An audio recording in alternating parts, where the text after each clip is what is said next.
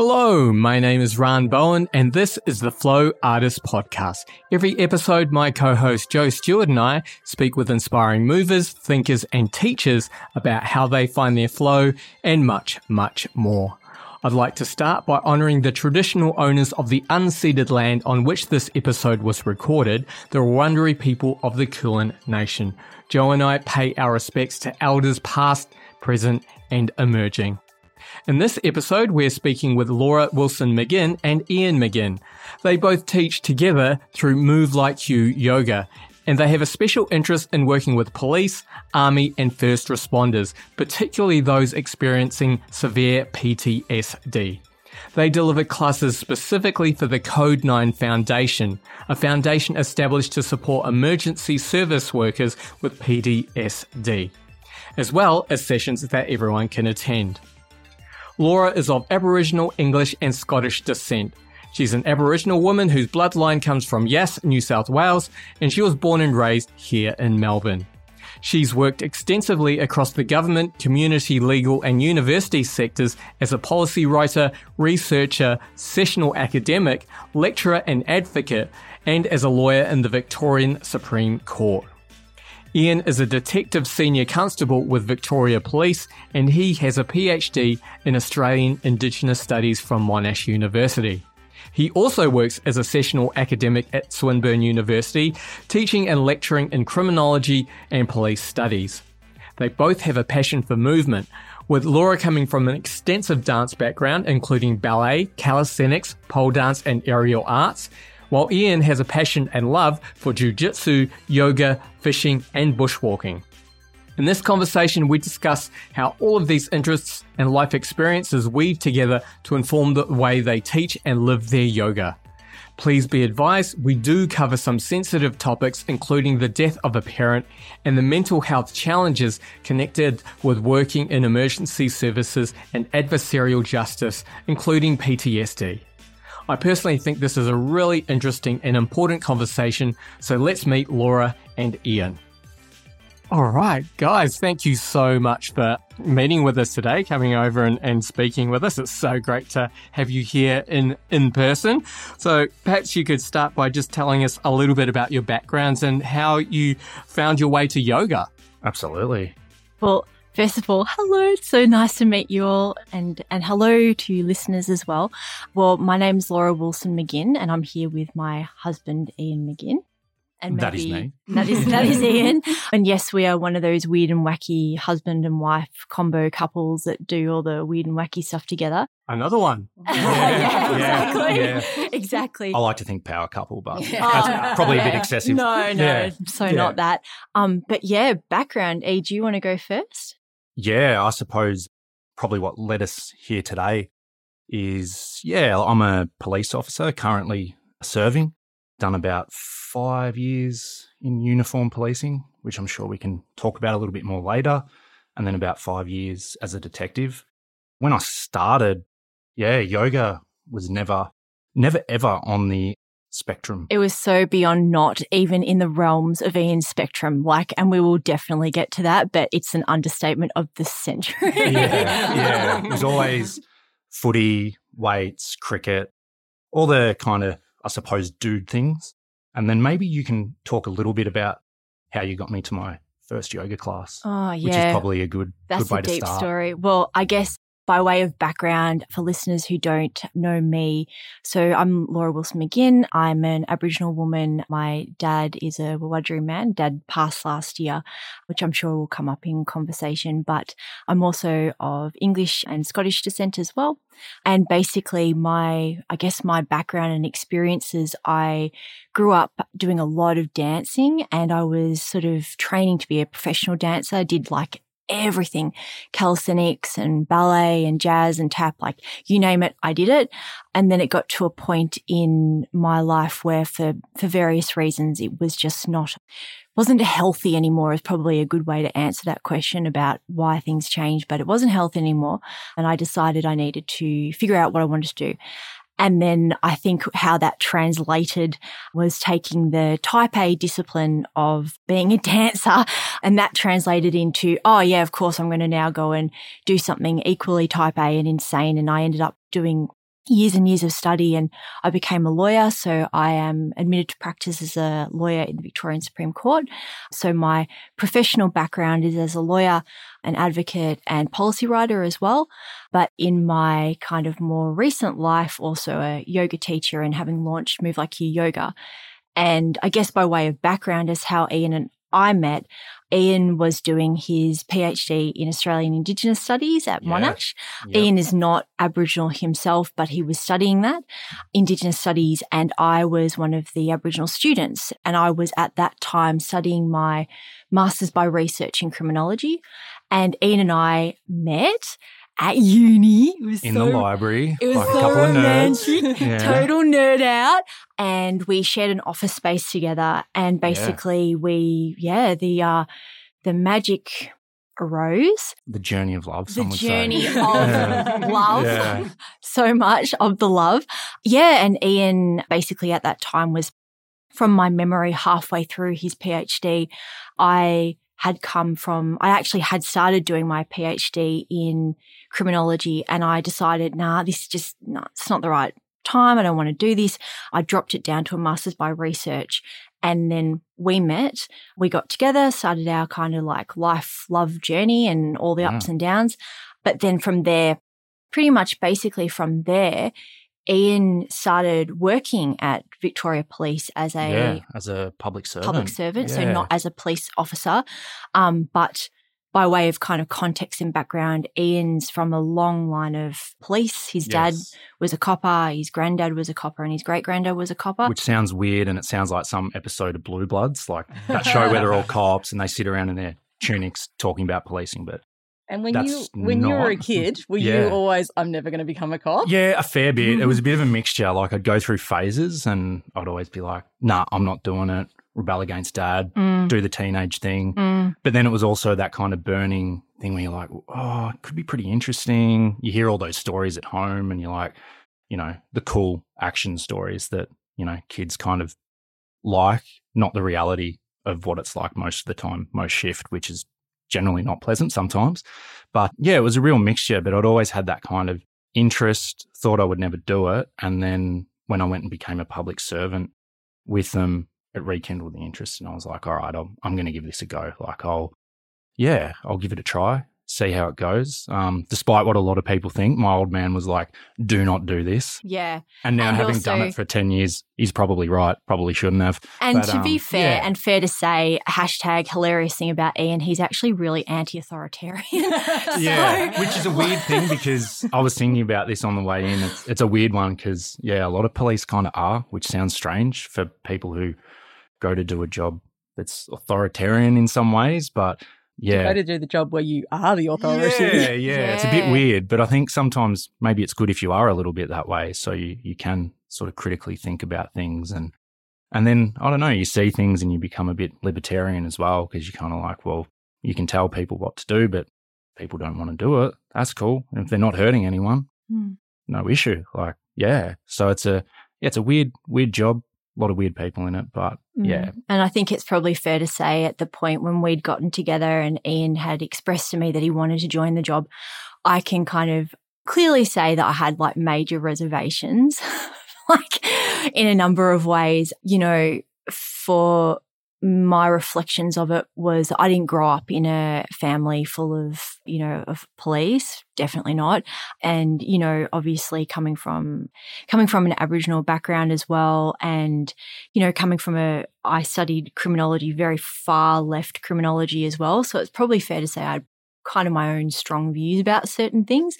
But, I was also like, oh, look, I get it. You've got something that you've got to do in your life and you want to do the thing. So I was like, yeah, all right, let's go on this journey. And what a journey it has been. But at the same time, I thought, oh, okay, Ian's always been very supportive of what I wanted to do in my life and my career. And strangely, it kind of worked really interestingly well in all the highs and lows and at times very challenging for us professionally because, and this is also something that for us is, and this will probably come out throughout the podcast, but for us professionally, him working as a copper and me working, particularly when I went into lawyering, going on to the other side, that was also highly challenging very stressful, mostly for me, I would say. And this will probably come back into play when we start talking later down the track about hypervigilance with certain things that have happened in our lives. And the adversarial system. Yeah, and working in adversarial system. But basically, to bring it back to the yoga part, we diverted a little bit. We diverted a fair bit, but it was probably more natural for me because of having a very strong dance background. What actually led me to yoga proper was when I was in my early 20s, I did a couple of yoga classes and was like, yeah. And at that time, it's fair to say I was living quite an, it's all yoga people. I was living the party life. I was doing my teen years. I was getting all the things out of my system and all the jazz. And so I was like, yeah. But sort of dabbled with it and nothing serious. And, I was kind of off, partying and doing whatever else I was doing, probably losing brain cells and all this stuff. And it wasn't until I started lawyering and I remember going to this osteo, bless him, who ended up treating both of us. Oh, yeah. And he was like, basically in a nutshell, man, you got to do something. Like your body is really you are so stressed. What the hell is going on? You need to do something. And at that stage in our life, it was fair to say, we were living a very intense lifestyle. I was working as a lawyer. He was working as a general duties copper. The shift working was insane. The stress was through the roof. We've always been very active, but not able to really have any downtime. And this osteo was like, Laura, I think you need to go and start doing some yoga and figuring out some ways to deal with your stress. And I was having, stomach upsets and all this stuff was going on. And I was like, oh, yeah, when do I have time? And a plethora of other commentary. And yeah, I started going to yoga classes. I actually started going to Good Vibes yoga down in Northcote because we were living in Northcote at the time. And I was kind of squeezing in, running to classes before work, running to classes after work, all of this stuff, leading this intense, everything was intense vinyasa, intense working, everything. But also was oh yeah, my body is remembering, man, you can move and all this cool stuff, which was allowing me to express a lot of things. And also at the time with the different work I was doing, it was really loaded emotionally, damaging, draining stuff. And I didn't have anywhere to put that. So I was able to start moving some of that out. And then Ian was having, at the time, if you don't mind me commenting, was doing a lot of night shifts where it's fair to say Ian's coping strategy was coming home with a slab of VB at the end of night shift, and he would sit down with that slab and he would just crack it open, glug, glug, glug, glug, glug, crack it open, glug, glug, glug, glug, glug, crack it open, glug, glug, glug, glug, glug. And that wasn't sustainable for a lot of reasons. Yeah. And just, I suppose, speaking to that too, it is something that's kind of inherent in that culture. It is a bit of a, or not a bit of a, and it is a drinking culture, like a lot of things probably in Australia and whatnot. It's certainly part of it. And it's part of that culture in terms of a coping mechanism, I think. Yes, it brings people together, but if you weigh up the goods and the negatives, probably it's far more negative. But at that time, yeah, it was something that was just part of something that you did. You do night shift. So you do, say, I think it's 7 nights from 11 till 7, 11 at night until 7 the next morning. It's always the craziest time to work as well. Things happen overnight when people have been drinking and taking drugs or having mental health issues, all these sorts of things. So it's a really intense way to work. Your circadian rhythm obviously gets all out of function. Bad food's part of the culture too. But I suppose people who are listening that have done it will know that night shift drinks, or EOs it's called early openers, is part of what you do on the last day of the night shift. So you finish and you're meant to have a rest day. But what's been part of the culture, I think, for decades has been that you go out drinking, which is, yeah, it's not, yes, it can be fun, but I think if you weigh it all up, it's probably a bit of a negative. And that's something that I was doing. I was doing it pretty regularly because I was doing a lot of night shifts. So once a month I'd do a full week of night shift, and it was just something I did. And I remember this one day, literally, I think the day before I did my first ever yoga class, Laura had been doing yoga. And can I just say, I'll just jump in and be like, with the shift working and stuff, it's a choice, right? But man, does that place strain on your relationship? Oh, it's hard. Like we were never seeing each other. I'd be running out to work. He'd be like, I'd just see him for a minute. He'd come in and Ian was like micro sleeping in the car, coming home and all this crazy shit. So crazy stuff. Sorry, listeners. No, that's all right. You don't have to hold it in. And but I was also like, I'm trying to get my chakras and all this stuff and trying to reconcile all this. And Ian was kind of just like, oh, foo, whatever. Well, I remember you were going to Good Vibes Northcote like quite a bit and you'd be like, come in. I'm like, no, I'm not doing that. I'm a dude. Dudes don't do yoga, which, now I'm a yoga teacher. Who would have thought? Who would have thought? And I'd drop you off and then walk along Merry Creek and all of that sort of stuff. And I was like, no, I do weights and all of that kind of stuff. But then there was this night, and I still to this day don't. Oh, sorry, Bob. Do you want to tell the story? I'll tell the story. Okay, I'll tell the story. You tell the story. Yeah, sorry. I will just say that when I saw Ian was a shade of green that I've never seen before.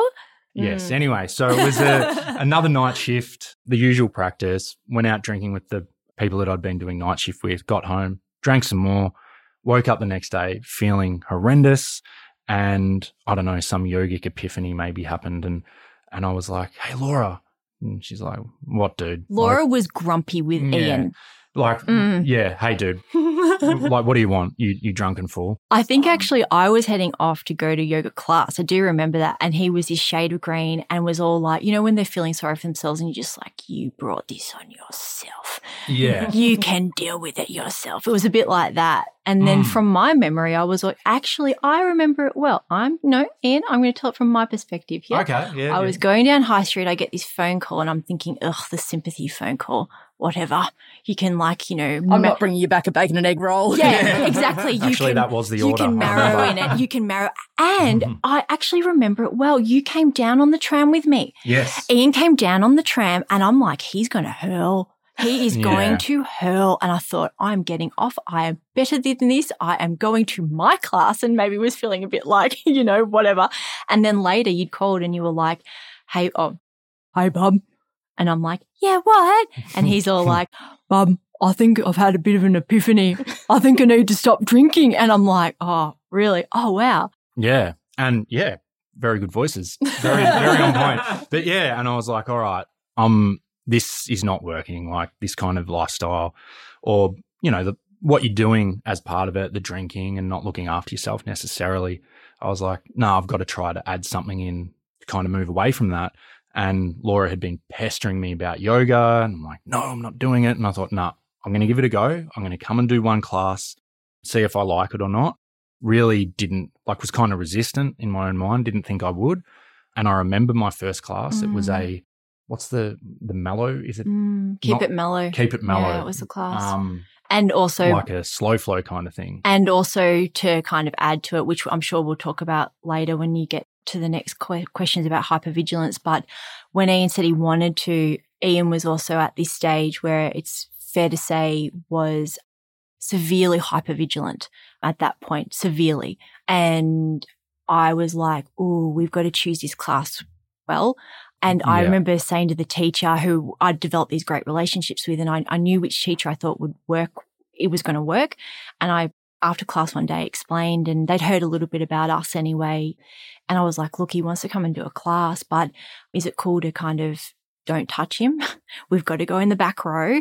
I know this sounds crazy, but we've got some big problems that we're kind of dealing with that touching's not going to be a good one. Yeah. Yeah. So I went to that first class. You did? With Lucienne. Yeah. I think I can happily say that. Lucienne Shanti. Yes. Great teacher.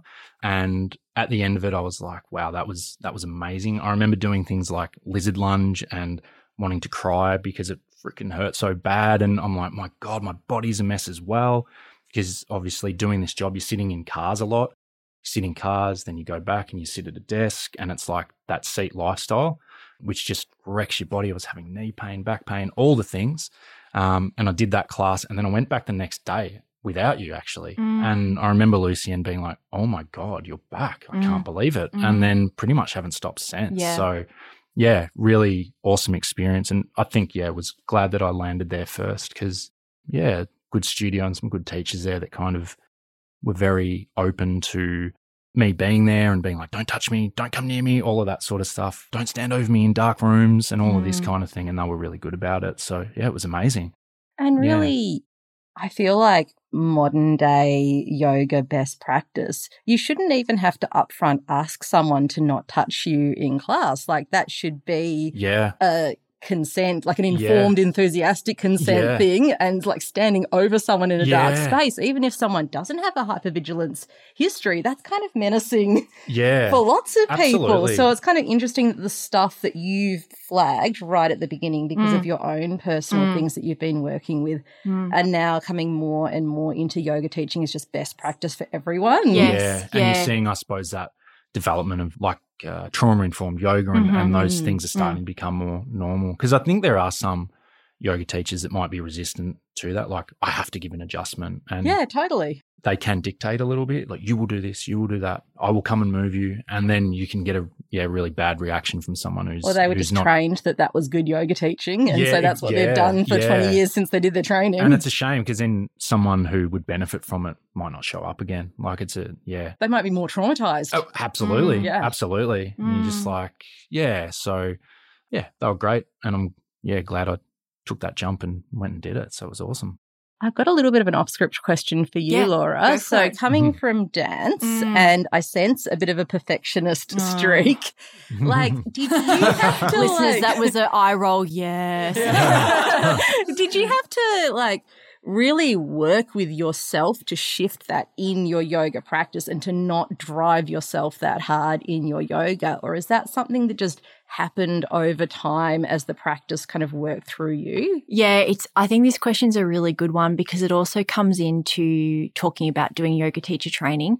It's fair to say that yoga teacher training for Ian and I blew our effing minds because it forced us to have to pretty much rethink and unlearn everything we'd ever been taught.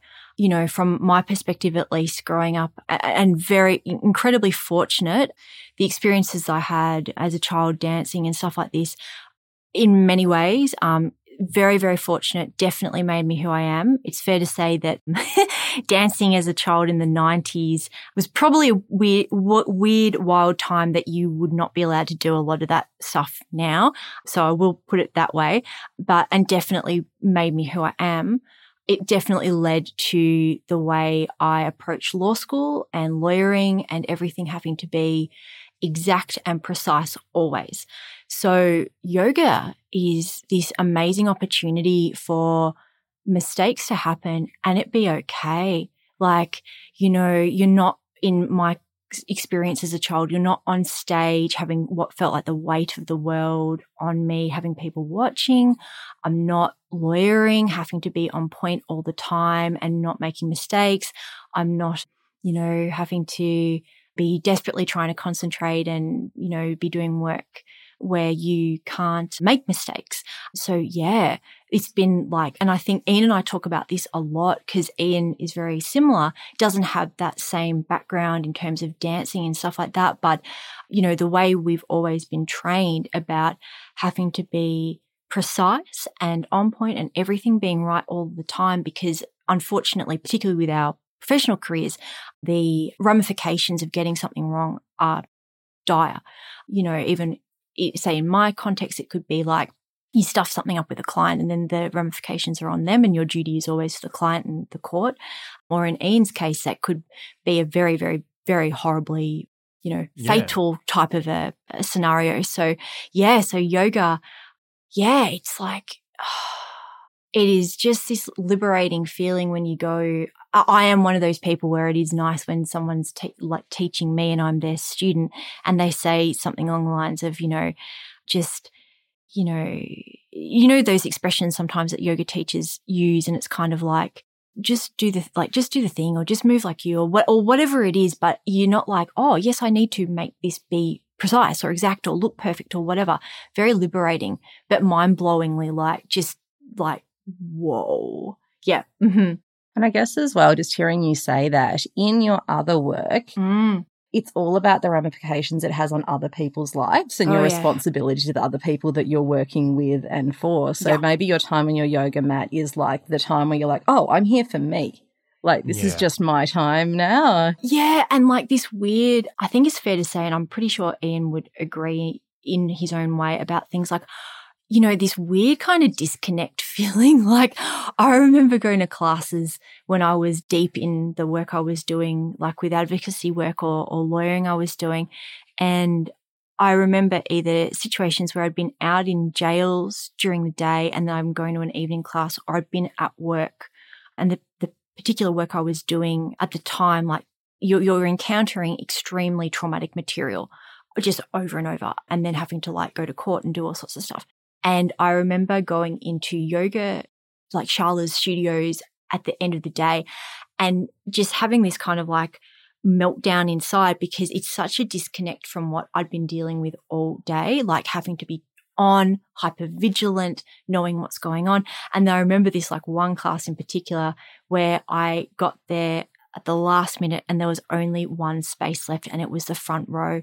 That is always the last space left in the class. And I was just like, I cannot do this. I cannot have people behind me. My hypervigilance is just like, it's not a good day. And I remember just having to like basically slap myself around and being like, wow, you are going to go and do the thing. And like kind of marching my way to the front. I remember sitting there and finding the breathwork component of the class excruciating, because the teacher wanted us to obviously be still and focus on our breath and all this stuff. And remember at that time, I could not sit still. It was like, oh my. It's fair to say yin classes with you are a nightmare. Yeah. I'd be like, sit still, stop. You don't need to do Cossack squats and shoulder stand. Just lay down. It was like dealing with all of this stress and like having to be on all the time and not knowing where to put that. And so I remember just being like, I just can't. It was just so intense. And it's fair to say, you know, and Ian has had his own kind of journey with this stuff too. And it's stuff we've really had to work on, like, and actually dedicate our thought process to, about being like, this is a safe space.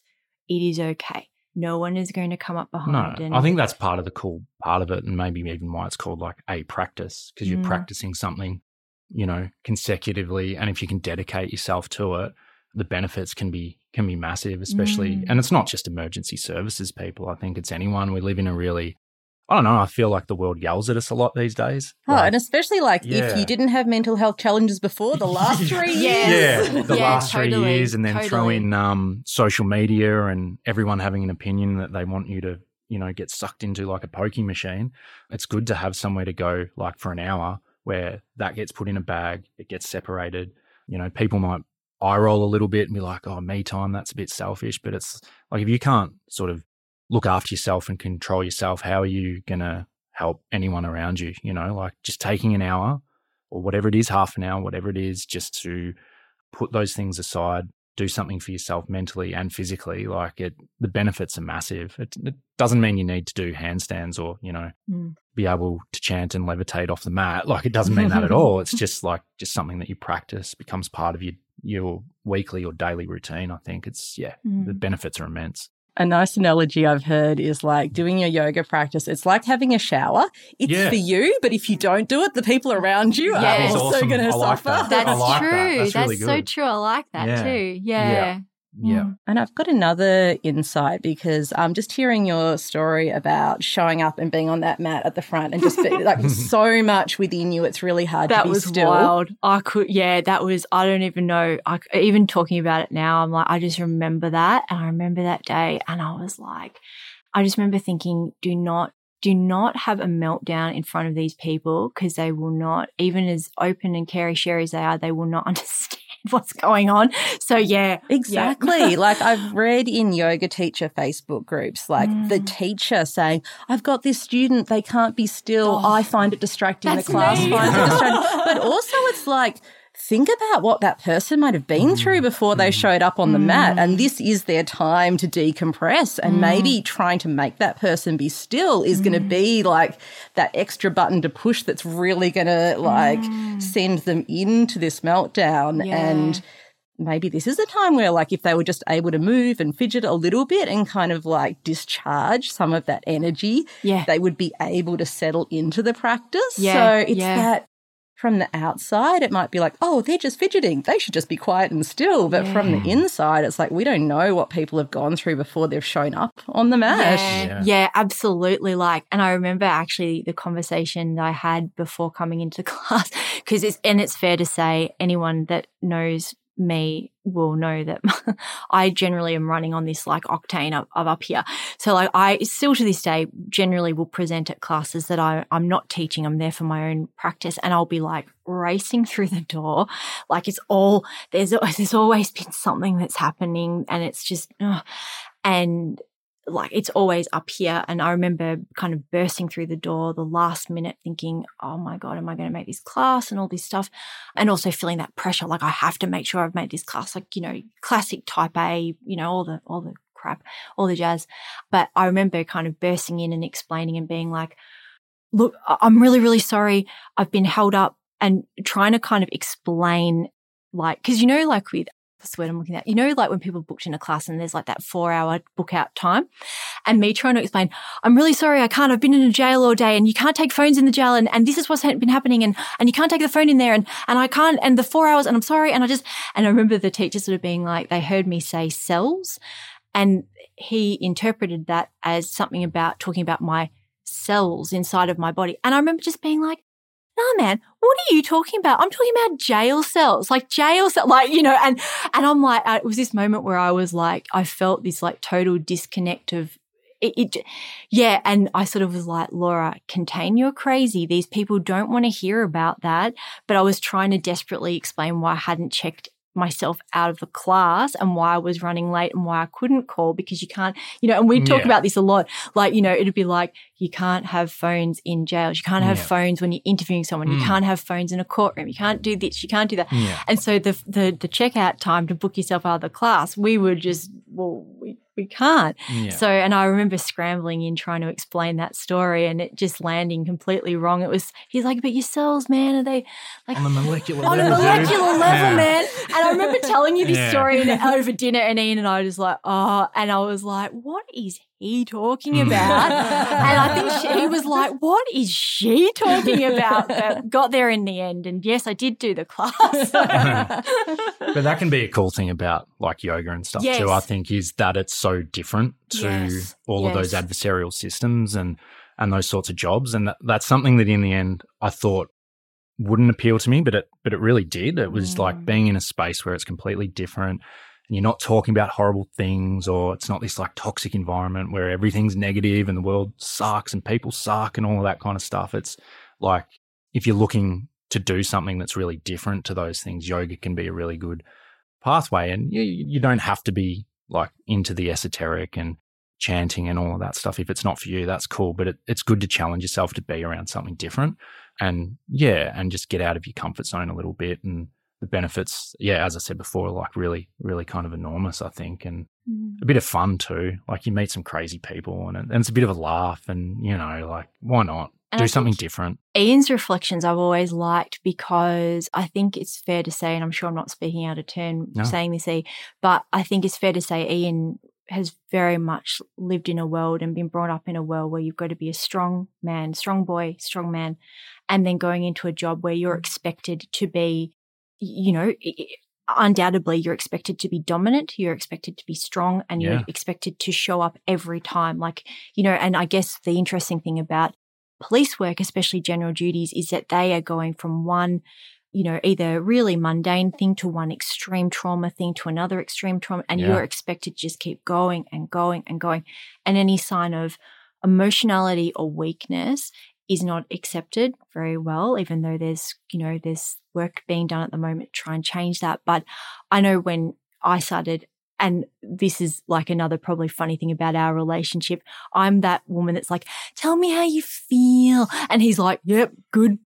Yeah, good and bad. Good. Mostly good. Yeah, I'm good. Bad. Whatever. And I'd be asking Ian, like, how are you finding being in yoga? And when Ian would venture beyond good, he would then start becoming quite expressive and being like, oh, just being able to, like, basically to paraphrase Ian, like, to be able to go somewhere and not have to be, like having to be seen as dominant or, Yeah, it's not it's a different culture. It's completely different, and that's what's so good about it, I think. yeah, you can be having an off day. You might want to lay on the floor and not participate, and people generally aren't going to, hold it against you or those sorts of things. It's just such a different environment to policing or lawyering and all of those sorts of things. So I really enjoyed it, and I met some people who I would never have met, would never have become friends with, who are just so different to what I was used to. And you would talk about feelings, or you would talk about what's going on in your life, and not have to put up a front where you're like, no, I'm good. I went to this today and it was horrible, but whatever. Let's go drink some beer and, watch the footy and all of that kind of stuff, which is cool. There's a place for everything, but it's also good to meet people. And I think yoga is different in that sense, where it is okay to kind of lower the guard a little bit and you meet those people who are willing to discuss, be it spiritual, emotional, whatever it happens to be, and you can release the valve that way a little bit too, without it just being the kind of macho environment and just casting things aside. So yeah. Or not, I Can't guess. recommend it enough. I guess as well, not to and not to put anyone off there if you want to work in the adversarial legal system or emergency services, go for it. Definitely, I think there's a really good thing to go and do those things. But I think it's probably fair to say that those systems, if there's a sniff of weakness, it can be used against you. Absolutely. So you tend to not show that, which can, I think, take its toll. Absolutely it does. And you're right. You're expected to, and you have to a degree. You go and see people in their moments of crisis, and I think something that's said in policing a bit is you're often dealing with people on the worst day of their life. So what are you meant to do? You have to show strength and you have to show that you're in control, but doing that constantly isn't good for you. And you need to come up with methods to, understand that you don't have to do that 24 hours a day, which probably goes into the hypervigilance thing as well. But just being able to find something in your life where you can shut off from that and surround yourself with some different kind of people. And it's really good. Yeah. Before we go on, I just wanted to remind you that you can use our discount code MACFLOW at markaloo.com to get 10% off. You'll support the podcast and a great sustainable Australian company. The Markaloo is a set of nesting domes on a wooden base that you can use for self-massage, stability and proprioceptive awareness. It's such a great portable and accessible tool that really opens up new movement possibilities. And it's a great addition to chair yoga, adding stability challenges to a floor-based practice, or for anyone who loves self-massage. The shape of the Markaloo domes are actually designed to be helpful and comfortable to hold for people working with arthritis or peripheral neuropathy, and their nesting nature allows you to gradually increase load. Check out our link in the show notes for all our Markaloo resources, including some free video classes.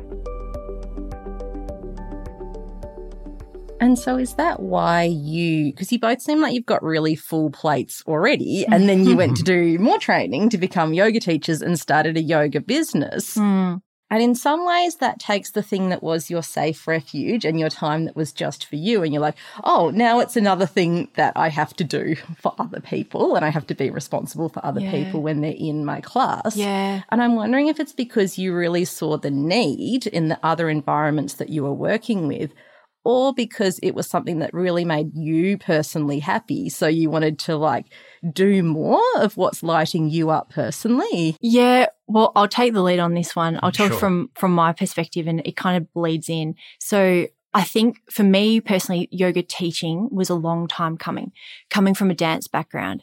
And like I mentioned, the style of dance that I was training to be, it was just never going to eventuate. And one of the things I loved about yoga is that you can be any shape, any size, it doesn't matter. Whereas what I was doing, you had to be a particular shape, size, all things. And I also fell very heavily, madly, deeply in love with all things pole dancing and aerial. Again, an environment where it's like, it doesn't matter what you look like, what size you are, no one cares, which for me was a revelation, because after the years of what I went through as a child, it was not that at all. And I think it was a long time coming. And while I'm very grateful for the experiences I had and the opportunities I've had from my professional career, lawyering and advocacy. And had insights into things that, once you encounter that, there's this expression, once you've touched the darkness, it touches you back. And so, yeah, have seen things, smelt things, heard things, been told things that, that will go with you to the grave forever. So, bearing in mind all that, but it was a long time coming. I went really deeply into pole dancing. I remember talking with my pole coach, Michelle Mishka from Moonee Ponds Pole Divas. And I was like, I really want to do yoga teaching. I want to do pole dance teaching. I want to do something that's going to be amazing for, movement and expression and bodies and all this stuff. And for years we were sort of talking about this, and she's like, you should just do it. And basically, in a nutshell, there was never the opportunity. And then through absolute, fact of life stuff, but also deep sadness and trauma, what ended up happening was my dad, who ended up passing last year, my dad got sick back in July 2019. And that experience really hit our family. And it was this thing where it's fair to say Ian and I were very career focused and very focused on helping other people through our work, and have always been very close with our family. But, our work and our jobs were very, taking us in other directions. When my dad became unwell, it was like, whoa, myself and my mum and my dad were always very close. And so when this happened with my dad, it was like, I've got to make a big decision. What am I going to do? Am I going to be out there being available for someone else's problems, or am I going to be stepping up to the plate in my own home and my own family? So when this happened with Dad, it was like one of these sliding doors moments where it was like, I've got to now essentially still be trying to bring in the bacon because I'm going to need it, because we knew that things with Dad wasn't going to be great. So I need to be making money to be able to deal with inevitable things. But at the same time, I've got to do what I need to do. And so it was through that time where I stopped lawyering and I took on other roles, and I was more available and focused with what was going on with Dad. It also made us realize that the lifestyles that we've been living with our jobs wasn't conducive for when you've got to care for someone and when there's a lot of emergency situations, which is unfortunately what we had happening with my dad at the time. And so really, I think that was like this big learning experience. It also then, when my dad passed away, and this was all happening during the COVID lockdown, so we had a lot going on. And I was trying to, Ian was trying to be support for me, support for my mum, support for my dad while he was still alive. I was trying to do the same for all of them and, all the things. And so there was a lot going on. And so when my dad passed away, we had this big conversation about, basically in a nutshell, holy shit, that, we thought we'd seen some things in our life, and we had seen some things in our life, but that was something else. And it hit home in a different way. And it was sort of like one of these moments of what do we want for the rest of our lives? And basically that started unraveling, I guess, this layer of this onion for Ian and I, where we started questioning a lot of things about our lives and what we'd been doing, and that we'd like the directional course to sort of change. And so, so it was like two weeks after my dad died, I started my teacher training. And it was a really heavy time, and we were in deep lockdowns and all this sort of stuff. And it sort of, that was really it was a long time coming, but that was the straw. And it was like, it just opened up this whole, it was kind of like the thing that had scared me the most in my life about what could potentially happen with my dad. That happened. And then all of a sudden I was like, what's there to be scared of, man? And so for us professionally, I'm sure you can empathize, this was a big thing. When I sort of was like, I'm not lawyering anymore, I remember people, well-meaning and very lovely friends of ours and colleagues, but people being like, are you insane? Why not? And I'm like, I've got to be with my dad. This is more important. But in our, I guess, without kind of being a little bit funny about the adversarial legal system or policing, but sometimes it can be a bit of an all or nothing. And so if you then start expressing different things that can go against that grain, it can be a bit like, well, what do you mean you're not lawyering anymore? Or when Ian started yoga, I think they're like, Vipol's like, he has lost the plot. Yeah. Yeah, and spot on. And then when you're like, oh, and I'm going to do yoga teacher training and become a yoga teacher, and they're like, this guy needs to be sent for assessment somewhere. There's something wrong, which there probably is, but I digress. But I suppose, in terms of the teacher training, like not to be a yoga missionary or anything like that, but like what I wanted to get out of it too was just kind of spreading the benefit of doing a practice, making it accessible to people who otherwise might not want to do it.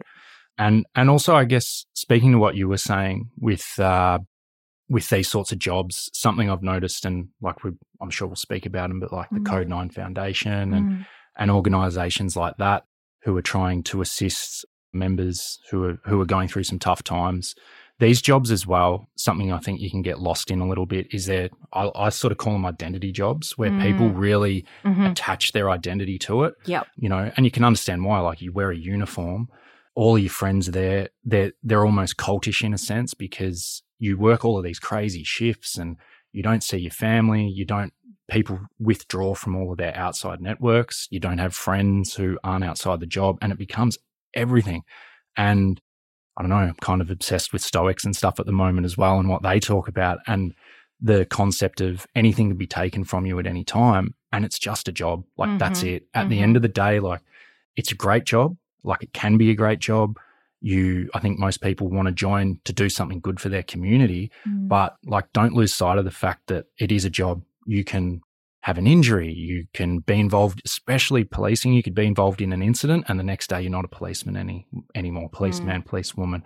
So it is, I think the good thing with yoga for me is, one, it's very different, and two, it's something that you can practice yourself no matter what you're doing, no matter what career you're in. It's something that can always be there. So I don't know, I've kind of waffled on a little bit, but it's certainly something I thought about when you were speaking. It's just these identity jobs, don't lose the sight of the fact that you are you. You are not just the uniform. You are not just the job that you're doing.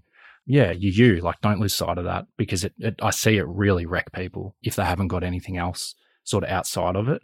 Yeah, so that's what I'd kind of say to that.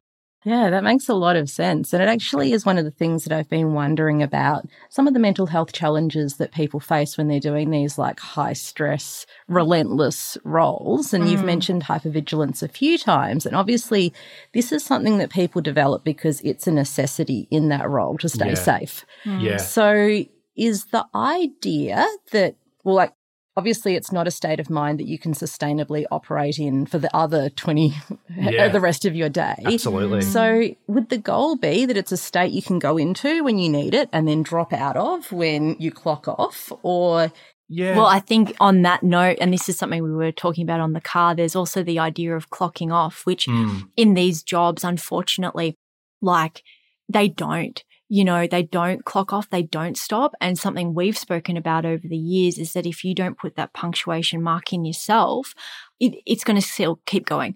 It presents well with policing because they do shifts. And so it's 24 hours. Like, even now, Ian will be on call overnight after being at work during the day. Very disruptive.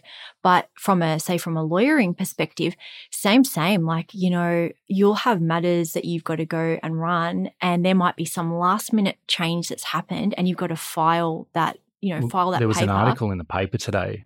A lawyer got sacked, I think, because she took a sick day, and it was something along the lines of there was an upcoming court matter, and she had that matter on, but she was sick, and her employer was essentially like, lawyers are different. You can't take a sick day. And so it's something that's ever present in these kind of jobs, that they never stop. Never stop. Yeah. Never stop. Especially, I think it's probably fair to say, and there's different types as well of, you know, policing is policing, but there's different types of police work. But lawyering, similar, like you might be a corporate lawyer, which you're not dealing with trauma, but you might be dealing with 24-hour, you know, you might be doing a merger and acquisition for people in the States, and they're on a different time zone. In my experience with like human rights lawyering and child protection lawyering, those are jobs where, you know, these are human jobs where things are happening 24 hours a day. stuff like that. Or, say, for example, now there's night court in Victoria. So some criminal lawyers will be working night courts and will be doing like bail applications at night court because people are remanded people are like detained by police 24 hours a day. So it's very hard to create this idea of a delineation of your workday starting and ending, especially if you're on call, absolutely. Like in Ian's job. And on the note of like the hypervigilance thing, I think he's still working, but there's a sort of a famous police psychologist, Dr. Gilmartin, and he does like a lot of presentations and he talks a lot about hypervigilance.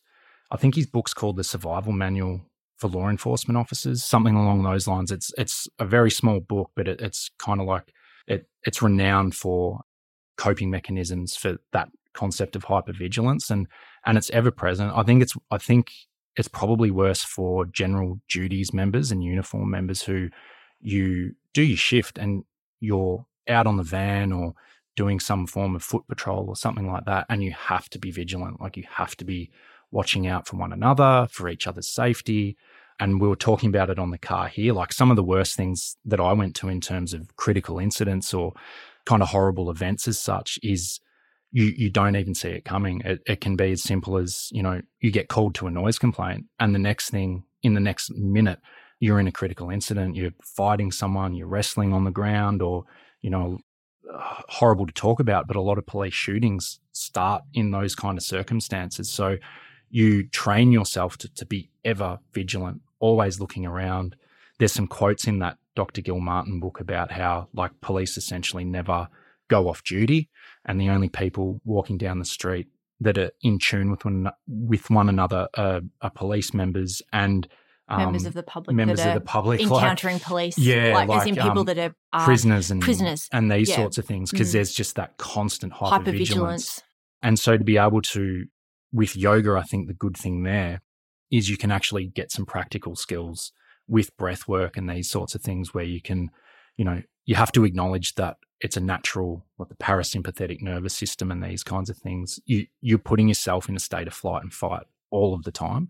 And it's really, really bad for your health. So yoga in that sense, in a practical sense, I think is awesome in terms of, breath work, these sorts of things. Like for people who've done some of the police training, you'll hear of like combat breathing. And it sounds really cool, like combat breathing. But really it's box breathing. It's breath work. They're all yoga concepts as well. So, you can take away some of those practical tools to, even if it's a minute, 2 minutes, 5 minutes after a shift, just to be like, cool.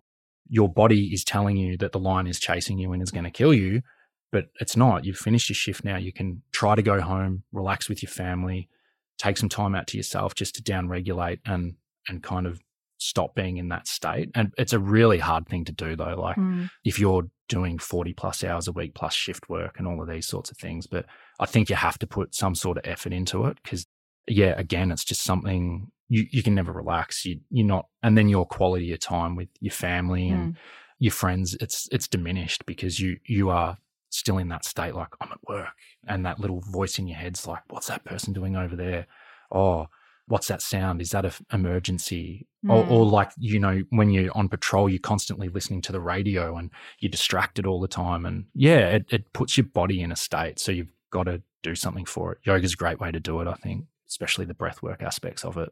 Yeah. And so we've got a question on our new client form. Just what occupation do you do? Like, say someone has written in like they're a first responder or they work in the adversarial legal system. So even if that person hasn't mentioned hypervigilance as an issue, you might have an idea that could be something that they're dealing with. What advice do you have, knowing that person is coming to your class and knowing that everyone is going to have their own individual and unique experience? Like, what are some helpful teaching strategies? Yeah, that's an interesting, that's a hard one. I think kind of what we covered before as well, like if you're teaching in those areas and like obviously trauma-informed yoga is becoming more normalized or something that people want to do, it's probably just getting an understanding of it, understanding that, the things we discussed, people might not want to be touched. They might not want you in their space. They're probably coming there hyper stressed. So, doing those breathwork things, which I get aren't for everyone. A lot of people don't like them. So I guess giving an out if there's a breathwork. Giving an out, but just those focuses on just getting people to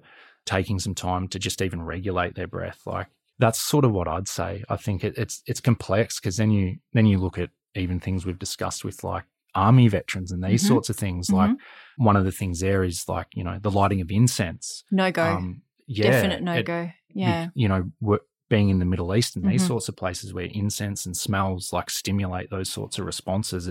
It's just having an awareness of it. Like, you can't, I suppose, I don't know if it sounds harsh or not, like, you can't cater for everyone, but it's not just emergency services workers that are going to have those sorts of problems. There's, you know, you only have to read a newspaper to understand all of the kind of things that people go through and traumas and all of this kind of stuff. So, yeah, I'd say the big ones for me would be like understanding it, definitely the physical, like if you're going to run classes, maybe do something where someone can tell you like, please do not touch me, please do not come into my space, those sorts of things. And if you offer props or eye coverings or these sorts of things, like give people an out, like don't be forceful with that kind of stuff. That would be my main thing. I think, look, from my perspective, and my experiences are different to Ian's in the sense that, look, you know, there probably is a myriad of things for me being also female, and the work that I have done has involved me spending time, and I have to sort of frame this with being careful of how I respond to some of the questions, because I've got continuing employment obligations. But some of the work that I have done has been out in jail settings where, you know, these are particular environments and, you know, you do have to be aware of your safety. And I think similarly with police work, and if you're interacting and doing work with different people, you're always having to be a little bit mindful of your surroundings and what's going on. I think, unfortunately, what can happen, and I know I've had a lot of conversations with friends and colleagues of mine who have worked in these systems, and it can be really common that people will share stories about going home to, I remember one in particular, someone sharing a story with me about how they were going home and the way they were talking with their children was like it was the prisoners. And this wasn't going well in the home environment is one way of putting it. And, you know, it was taking a bit of reflection on how to kind of address that, but trying to create a delineation between home and work and all this stuff. But I think that a part of being aware of if someone's working, and not even people just that are working in these systems, people that have been incarcerated themselves, or you might have been someone who grew up in an institutionalized setting, like you might have been in residential care. Absolutely. Or you might have been at a closed mental health facility. You might have been in an immigration detention center. So many people have got these experiences, or I dare also put it out there, they might have intergenerational trauma of this. It might not have been them directly, but it might have been their parent. And you see this a lot working in, say, Aboriginal community, comes up a lot. And so sometimes these things can play out in different ways. I think that a big thing for me is when we do our classes, our general classes as well, I always try to space mats out, and so that people don't feel too close to each other. And I am a real walker, like, because I get, as I put it out there before, I get a bit like nervy, a bit fidgety. And so I like to walk around when I'm teaching and communicating. But I try to be really mindful about walking too close to people or walking behind people. Because even to this day, and Ian and I have worked on this so much, I still have days where I'm like, I just can't cope with someone being behind me. And like, I haven't worked in those settings for quite a while, but still it might just be a thing on that day, or an encounter that I've just had on the street, or, you know, because we've had that happen. And, you know, I was saying this in the car ride over, like, had an experience once where I was talking on the street in just plain clothes, just me being me, just me as my usual self. And I was going off to go and do pole dancing and whatever, live my best life, and was really excited about going and living my best life. And one of Ian's colleagues, a friend of ours, pulled up in a police car. And in that moment, I stupidly made the decision, and it was silly of me, and I now chastise myself about it, but, you know, it is what it is, where we saw each other and we were like, hey, how's it going? Easy, I thought, great, no worries. And it was something that I knew I shouldn't have done because, you know, it could have, you know, this could have been a good thing or a not good thing. And in that moment, it wasn't a good thing. And there was someone on the street who was a member of the public that saw me interacting with this police officer in this friendly manner, and then decided to come up and start verbally abusing me, then followed me all the way to where I was going. And I had to make a decision in that moment whether I was going to go into the studio. And I'm like, I can't take my problems in that studio. So luckily for me, there's a police station nearby, and I ended up, this person followed me the whole way there, came up to me and fronted me, like right up close, fronted me, male. And I like had to run around this person and go into the police station, burst in and was like, explained very quickly to the person in the watch house what was going on. And they let me through. And basically, long story short, I ended up having Ian, who was working, had to come and get me and drive me home, which was like a bit embarrassing. But the point of the story is this: even, unfortunately, when you're in these jobs and whatever, like even to this day, when I say goodbye to Ian at the front of his work, we always make sure that we don't hug and kiss out the front, and we don't get all smoochy poochy, just because there might be someone that's not so keen on the fact that, your other half's going in to do that job. And, and this is something that for me, I'm always conscious about. And in that moment when that happened, that was just a reinforcing moment in time where I was like, oh, and I was really annoyed at myself because I had let my guard down at that moment. And so sometimes it's hard to explain how hypervigilance can present, but that was a good example where, I was just rocking and rolling, living my best pole dancer life. I'm about to go and train and I'm living the dream, and just, I let my guard down and was just like, oh, g'day, how's it going? Through the police car. And in that moment, it did not go down well on that day, but it stuck with me. And unfortunately, sometimes you got to think about these things. And so hypervigilance can present in lots of different ways. Like I used to feel this a lot when I was working and I was very stressed out and working with clients. I had to be very, an unfortunate thing about life and humanity is that, unfortunately there are people in this world that have a lot of issues and mental health problems, and sometimes, do things that are not great, and you have to, they end up in a custodial setting and you're the lawyer that's going in and working with that or whatever. It kind of is what it is. But, that can create a hypervigilance in that way. But then you can also have hypervigilance when you're just in your normal life. So, I guess with all of that weird and wacky reflection in mind, I guess I think for us, we just try to always think that just trying to create a space that, and like Ian said, obviously you can't be attuned to everybody, and what might set one person off might not set another person off. But you can also try to do your best to try to make it as calm as possible. Maybe like for us, not stacking people really close to each other, because we know that can be really difficult. We personally don't light incense, just because if we're working with people that have done stuff like in a military context overseas, we know that can not be great for some people. I think the touching's a massive one. Touching. And there's easy ways to get around it, cue cards or these sorts of things. And just, I don't think it's that hard to implement those sorts of things. It's not just emergency services workers, as we said. It's just people in general. Like if they're happy with you giving them adjustments, sweet, no stress. But give someone the ability to say, no, not for me, thanks. And then they can relax. Even better, like, make sure someone is actually wanting it. So it's not just saying no, it's like, yes, I want that in this class. Yeah, 100%. Being really clear, like, not just, is it okay if I touch you, but it's like, oh, would it be all right if I just rearrange your hand there so it might make your shoulder more comfortable? Absolutely. Absolutely. True. And I guess as well, like, the other thing for us with the work that we do with the Code 9 Foundation, which we can talk about if you guys I think like. it'd be a good time, Well, did you want to start off with that about the...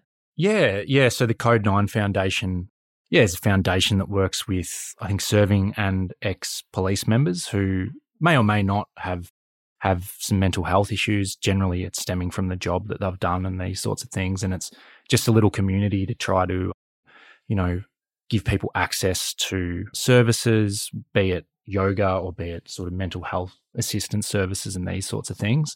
And they do a wonderful job. They've got like little Facebook groups and these sorts of things where you can reach out and talk to one another. And we've been working with them in a yoga sense, just trying to get people some access to yoga classes. So sort of catered for that Audience. And the Code 9 Foundation, for what it's worth as well, they also, Ian's corrected, is serving members and ex-serving members, but also people that are first responders and Army veterans as well. So bearing in mind that, say, Army veterans are perhaps a different cohort, first responders in general also, because that includes things like paramedics and people like that, and police culture is also quite its own distinct thing as well. But the common denominator with that group is that, look, anyone connected to the above mentions can be involved, but the common denominator is that for the most part, most people are either currently experiencing or recovering from severe post-traumatic stress disorder. And for some of them, they have also spent time as an inpatient at Ward 17, which is at the Austin Hospital, which is a facility for the treatment of people with severe PTSD, and they cater at Ward 17 for Army vets and police. So what Code 9 Foundation is really interesting and generous group of people. They have a distinct kind of part that's for the members themselves. Yep. And then there's a part that's like for the family members thereof. So like, for example, me as the wife. So it's really interesting because you don't just see which is strangely very reassuring from my perspective. It's not just about the member and what's going on for them, because the weird thing, and Bub, I love ya, but often what happens is it's all about them. They've had their bad shift. I can't do the washing because I've had to whatever. And then it's the family members, like I was sort of saying with the prison officer coming home with the kids and treating the kids like they're prisoners and creating this terrible home life environment. The family, the immediate family members, are also experiencing a lot because their, dad or husband or wife or, whoever is coming home. They've had a, bad day, and you bring your guard down when you're at home, and all sorts of things can come out and have happen. And so these groups are really interesting because they allow, I guess, a safe setting for people to be able to talk about these challenges and what's kind of going on. So when we started Move Like You Yoga, we cater for general classes, obviously, but the Code 9 specific classes are a specific class, closed community group, just for people that can come. And I guess the thing that is sort of the point of that group is to allow members or their immediate family members an opportunity to come try yoga in a space where they know that everybody else in that group gets what is going on. So it's like, and we kind of have this discussion where it's like, if someone's feeling like they're about to have a bit of a meltdown, there's not this feeling like you are going to be judged, because everyone there knows that, everyone gets it. So it's just designed to be a space in that way that people can kind of come and just, get a vibe on a bit of yoga, do a bit of stretching, do a bit of breathing technique, and it being a space that they know that everyone else in that room gets it. Yeah. So, which is what we're trying to create for that group. Yeah. Just a place where people can, get access to yoga, and whether they continue with us or it can be that first step into maybe, trying a studio out or whatever it happens to be, and just, getting the benefits of it, which we've covered, I suppose, pretty extensive, the physical and mental benefits of just doing something, doing a practice, committing yourself to it, and just a bit of time each day to get in there and try something. Well, we are kind of nearing the end of our time. Yeah. Over the time, but I did have a question for you. Yep. So, especially in that Code 9 class, I imagine a lot of people there need to relax. Yep. But may not be ready to relax. Yeah. Do you find that people respond better to like a strong physical practice where they can kind of let some of that, or like burn through some of that energy held in their body, or like a gentle chill practice? Yeah. So that the group, I can only talk from out the group that we work with, but they generally, this group of people that come, they want restorative, and it's often been that their psychiatrist has suggested gentle and restorative. So for that group, they're very much into gentle and restorative. I think it would be something that with time they may decide that they want to work up to something a little bit more intensive. But I think for a lot of people, some some are also balancing medication side effects and things like this. Yeah. So they're not necessarily always feeling 100% or different stuff is kind of going on. But for that group in particular, it tends to be restorative stuff. And then if they would like to, they're always welcome to come and do other classes that might be a bit more intensive. But it's sort of, breath work, yin postures, kind of, just getting people onto the mat first, I think, and doing that's kind of introductory. This is what yoga can be and this is how it can benefit you. And as you say, if it develops down the path where people are like, all right, I want to amp it up, absolutely, it's not an issue. But I suppose it's an interesting balance though, because I mean, yin for some people can be excruciating, both mentally and physically. And then, because it sounds like you were one of those people, Laura. Yes, that's the thing. And I was just about to say, so, for me and trying to cope with stuff, I was just like yang, yang, yang, vinyasa, like, this is me. Like, if I could, I would do like 3 vinyasas a day. Like, that was me, hardcore, everything's hardcore. But then it wasn't really until with things happening with my dad that I started to realize it's kind of like, oh my gosh, I think it's actually heightening me up further. And so now I recognize that there will always be a strong part of me that's very like, I need the yang practice, I need to do the thing. But at the same time, now recognizing that softer, more restorative stuff is so important. So everybody's different. It just happens to be that the people that come to our class, they vocalize that there's always an option. Do you want something stronger? And generally it will be, no, I just, because for most of the time it's often just making it here today has been. That's a massive effort. That's been a massive, I'm exhausted effort. Yeah. Yeah. But recognizing that obviously everyone's different. So Yeah. I guess I'm sort of curious, given that, you've mentioned that a lot of people in your experience and in your line of work are kind of like, this is crazy type. Like, do you find any resistance with people sort of coming into Code 9 or? Or have they already passed that stage perhaps? Or I think actually I can answer this very clearly because we have spoken with people through Code 9 who are like, I don't like yoga. And that's cool. If it's not your jam, it's not your jam. That's not a worry. But I'd say, do you not like it because you think you don't like it, or have you tried it and you don't like it? Kind of two different streams. With a lot of other people that I'm associating with, whether it be through the police force or even like doing jiu-jitsu and these sorts of things, where people are like, oh, no, I don't like yoga. I'm not flexible, or I don't chant, or those kind of these little hurdles that people put up.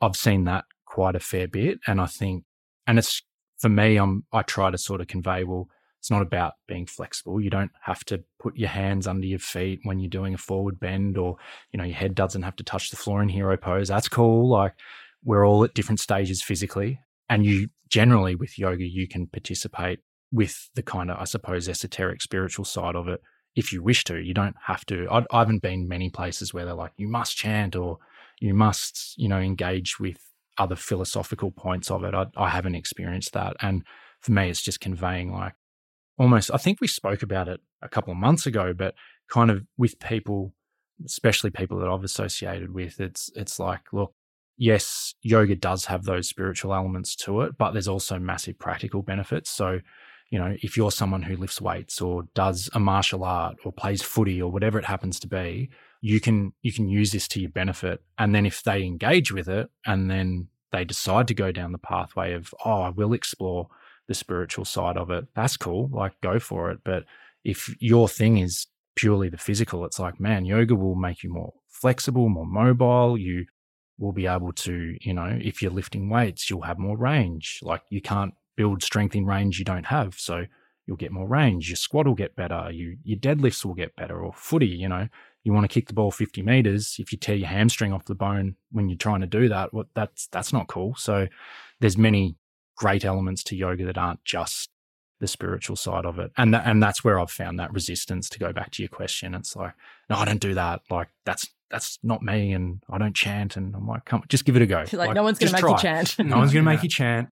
Kind of like, even when kids are like, oh, I don't like broccoli. It's like, well, have you tried it? Like, come on, have a go. Like, give it a go. You still don't have to like broccoli. That's cool, but Yeah, I don't like broccoli. yeah, me neither. I don't know why I said broccoli, but Have you tried it lately? have you tried it? Yeah. I don't know if you've got. No, I think Ian's summation is good. And I think in the context of the Code 9 Foundation, I think if anything, what we've probably found is the comfort seems to lie with knowing Ian is in the job and that I am the wife and I know what it is, which is kind of ironic because, and this is also part of fun fact about us coming onto this podcast, like we've spent our entire career protecting from the general public social media realm about our jobs.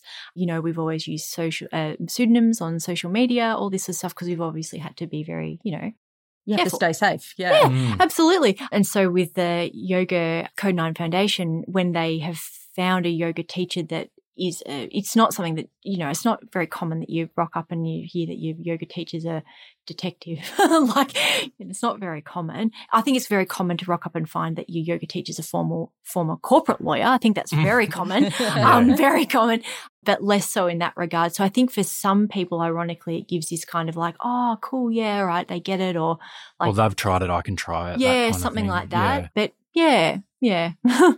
And I guess this is a question, especially for you, Laura, because I know that you've said you've worked in human rights law, you've worked in policy, you come from an Aboriginal background, so you see a lot of disparity in the kind of justice that people receive. Yeah. And when you kind of came to yoga and probably went a little bit deeper into the yoga philosophies, Yes. was there anything that really resonated with you as like a parallel with the type of change that you're trying to make in your work life, or just something that you felt inside? Yeah, I mean, look, definitely similar to, and I guess it touches on the question about giving any tips for young players or people wanting to enter into these careers, emergency services or policing or adversarial legal system.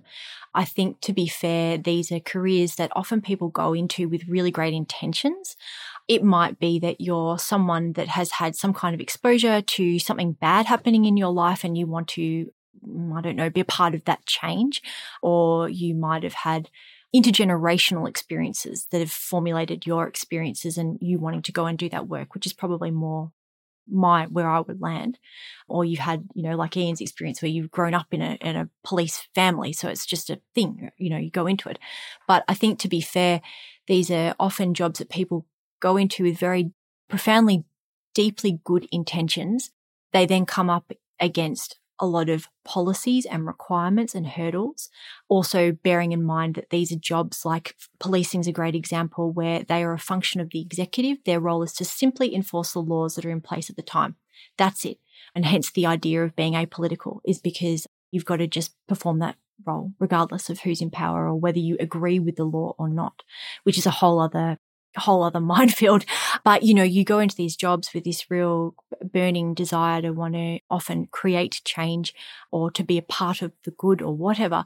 And then you come up against the reality and the hurdles and the shift work and the adversarial nature and the nasty side of things. And then if you're in jobs like these, you have seen some very dark things that once you've seen it, smelt it, heard it, you will never unsee it, smell it or hear it. And yeah, it can get you down, and there's high attrition rates as well. People start out in the jobs, burn out very quickly and leave. But there's also people that stay in the jobs for years. But often what happens is that there is a very high level of, you know, poor coping strategies, drinking, etc., perhaps not living your best healthy life. And I think that bearing all that in mind, if people are looking particularly to go into these jobs, understanding very clearly why you wanted to go into it, and also knowing who you are, what you're standing for. And if something's not working for you when you enter into it, there's no shame in turning around and being like, you know what, this job's not for me. 100%. That takes a lot of balls, like a lot of guts to do that. As Ian said, these are often jobs that are closely identified with your identity. So where the yoga stuff comes into it, like I said before, when I started doing the teacher training, it was like unlearning everything. Like, you know, it's okay for it to not be perfect. It's okay to make a mistake, and also appreciating about the complexity of life, death, and, you know, revolving cycle of life, death, and all this sort of stuff. Yeah, for me, that was like, huge. So yeah, I think that the parallels are there often with people wanting to start on a path of doing something good for the community, and then things can get a bit muddied in the waters, and different things happen, or then you realize it's not really the job for you, or, all sorts of reasons. And you might just be like, oh, this isn't really working, or you plow through. Yeah. And I think you're spot on. Like, I think policing is definitely something where initially, at the very least, people go in with the best of intentions, and it doesn't always work out that way. And I mean, there's plenty of examples of where it all goes wrong.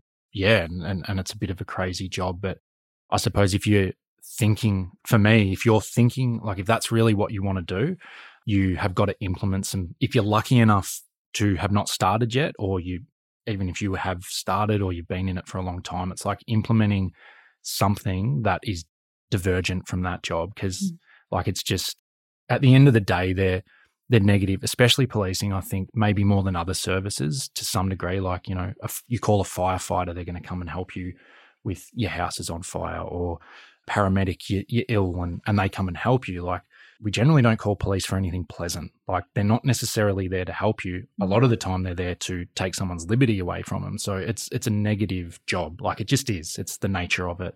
And being around negativity all of the time, which it will be, the job is negative. When you go into the lunchroom at work, it's often very negative.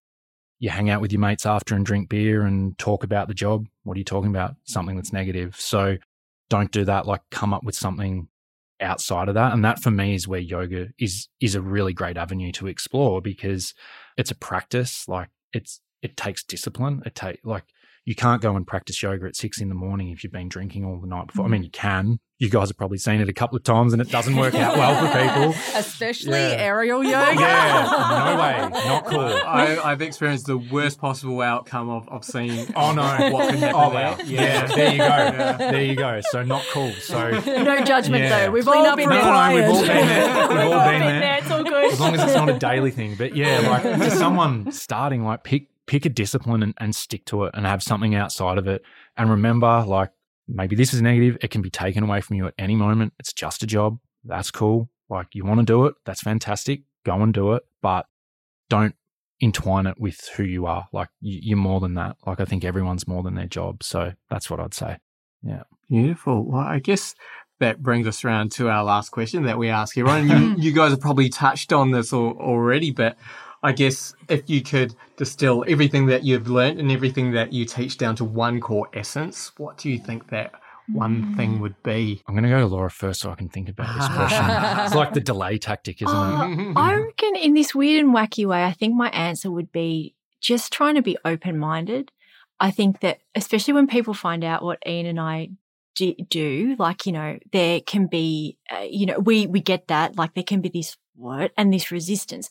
But one thing it's also taught us, or like people can be, and understandably, because people have had terrible experiences, it can be like, but I think trying to be, look, at the end of the day, we all piss and shit, right? Like, and we've all had our hands deep in the muck. So it is what it is. And so I think for us, taking all the life experiences, inclusive of the both metaphorical and physical piss and shit that we've been exposed to in our lives, heavy lifting stuff we've encountered. But like, when you look at all of that, it's just like everybody in this world, no matter what your background is, everyone's got something going on for them, either currently or they have had, or intergenerationally.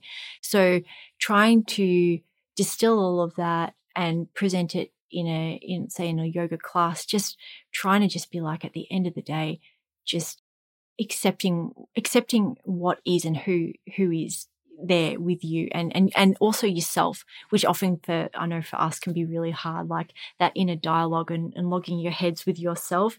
Yeah, I think that for me, like, I can't talk for Ian, but that would probably be not one word, but like a mush. Yeah, God, it's a great question. It's a hard one. I sound like a politician. That was a great question. Now I'm not going to answer it. But like, and people will laugh that know me, but being cynical and jaded sometimes. But with yoga, I think it's like, just put something positive out there. Try to put some positive energy out into the universe, and it'll pay you back. There we go. We're going esoteric now, but just as much as you can, put something positive out into the universe. physical, mental, both of them combined, and enjoy it, because we ain't here for a long time, so it might as well be a good time. So that's what I'd sort of say. And how nice, because Laura's so open-minded, so she'll receive it. Yeah. The energy you're putting out. And we bounce that energy, man, back and forth. Yeah. It gets brighter. It gets stronger. Yeah. Awesome. Well, thank you so much, Thank you guys. so much. Thank you. Thank Such you. a great, you. really interesting. And like, thank you for all of the hard and important and powerful things that you do in the world. Thank you. Thank you for having us. Thank I you think for what having you do us. is phenomenal. Absolutely. We hope you enjoyed our conversation with Ian and Laura. I know I certainly did. If you want to know more about the work they're doing, look for Move Like You Yoga on either Facebook or Instagram. We'll also include the link in our show notes on our website, podcast.flowartist.com. You can also leave a comment there if you like. We would absolutely love to hear from you. You can find me on Instagram at Ran Loves Yoga and Joe at Garden of Yoga. Our theme song is Baby Robots by Ghost Soul and is used with permission. Check out ghostsoul.bandcamp.com. Thank you so much for listening. We really appreciate you spending your precious time with us. He aroha nui maua kia koutou katoa. Big love.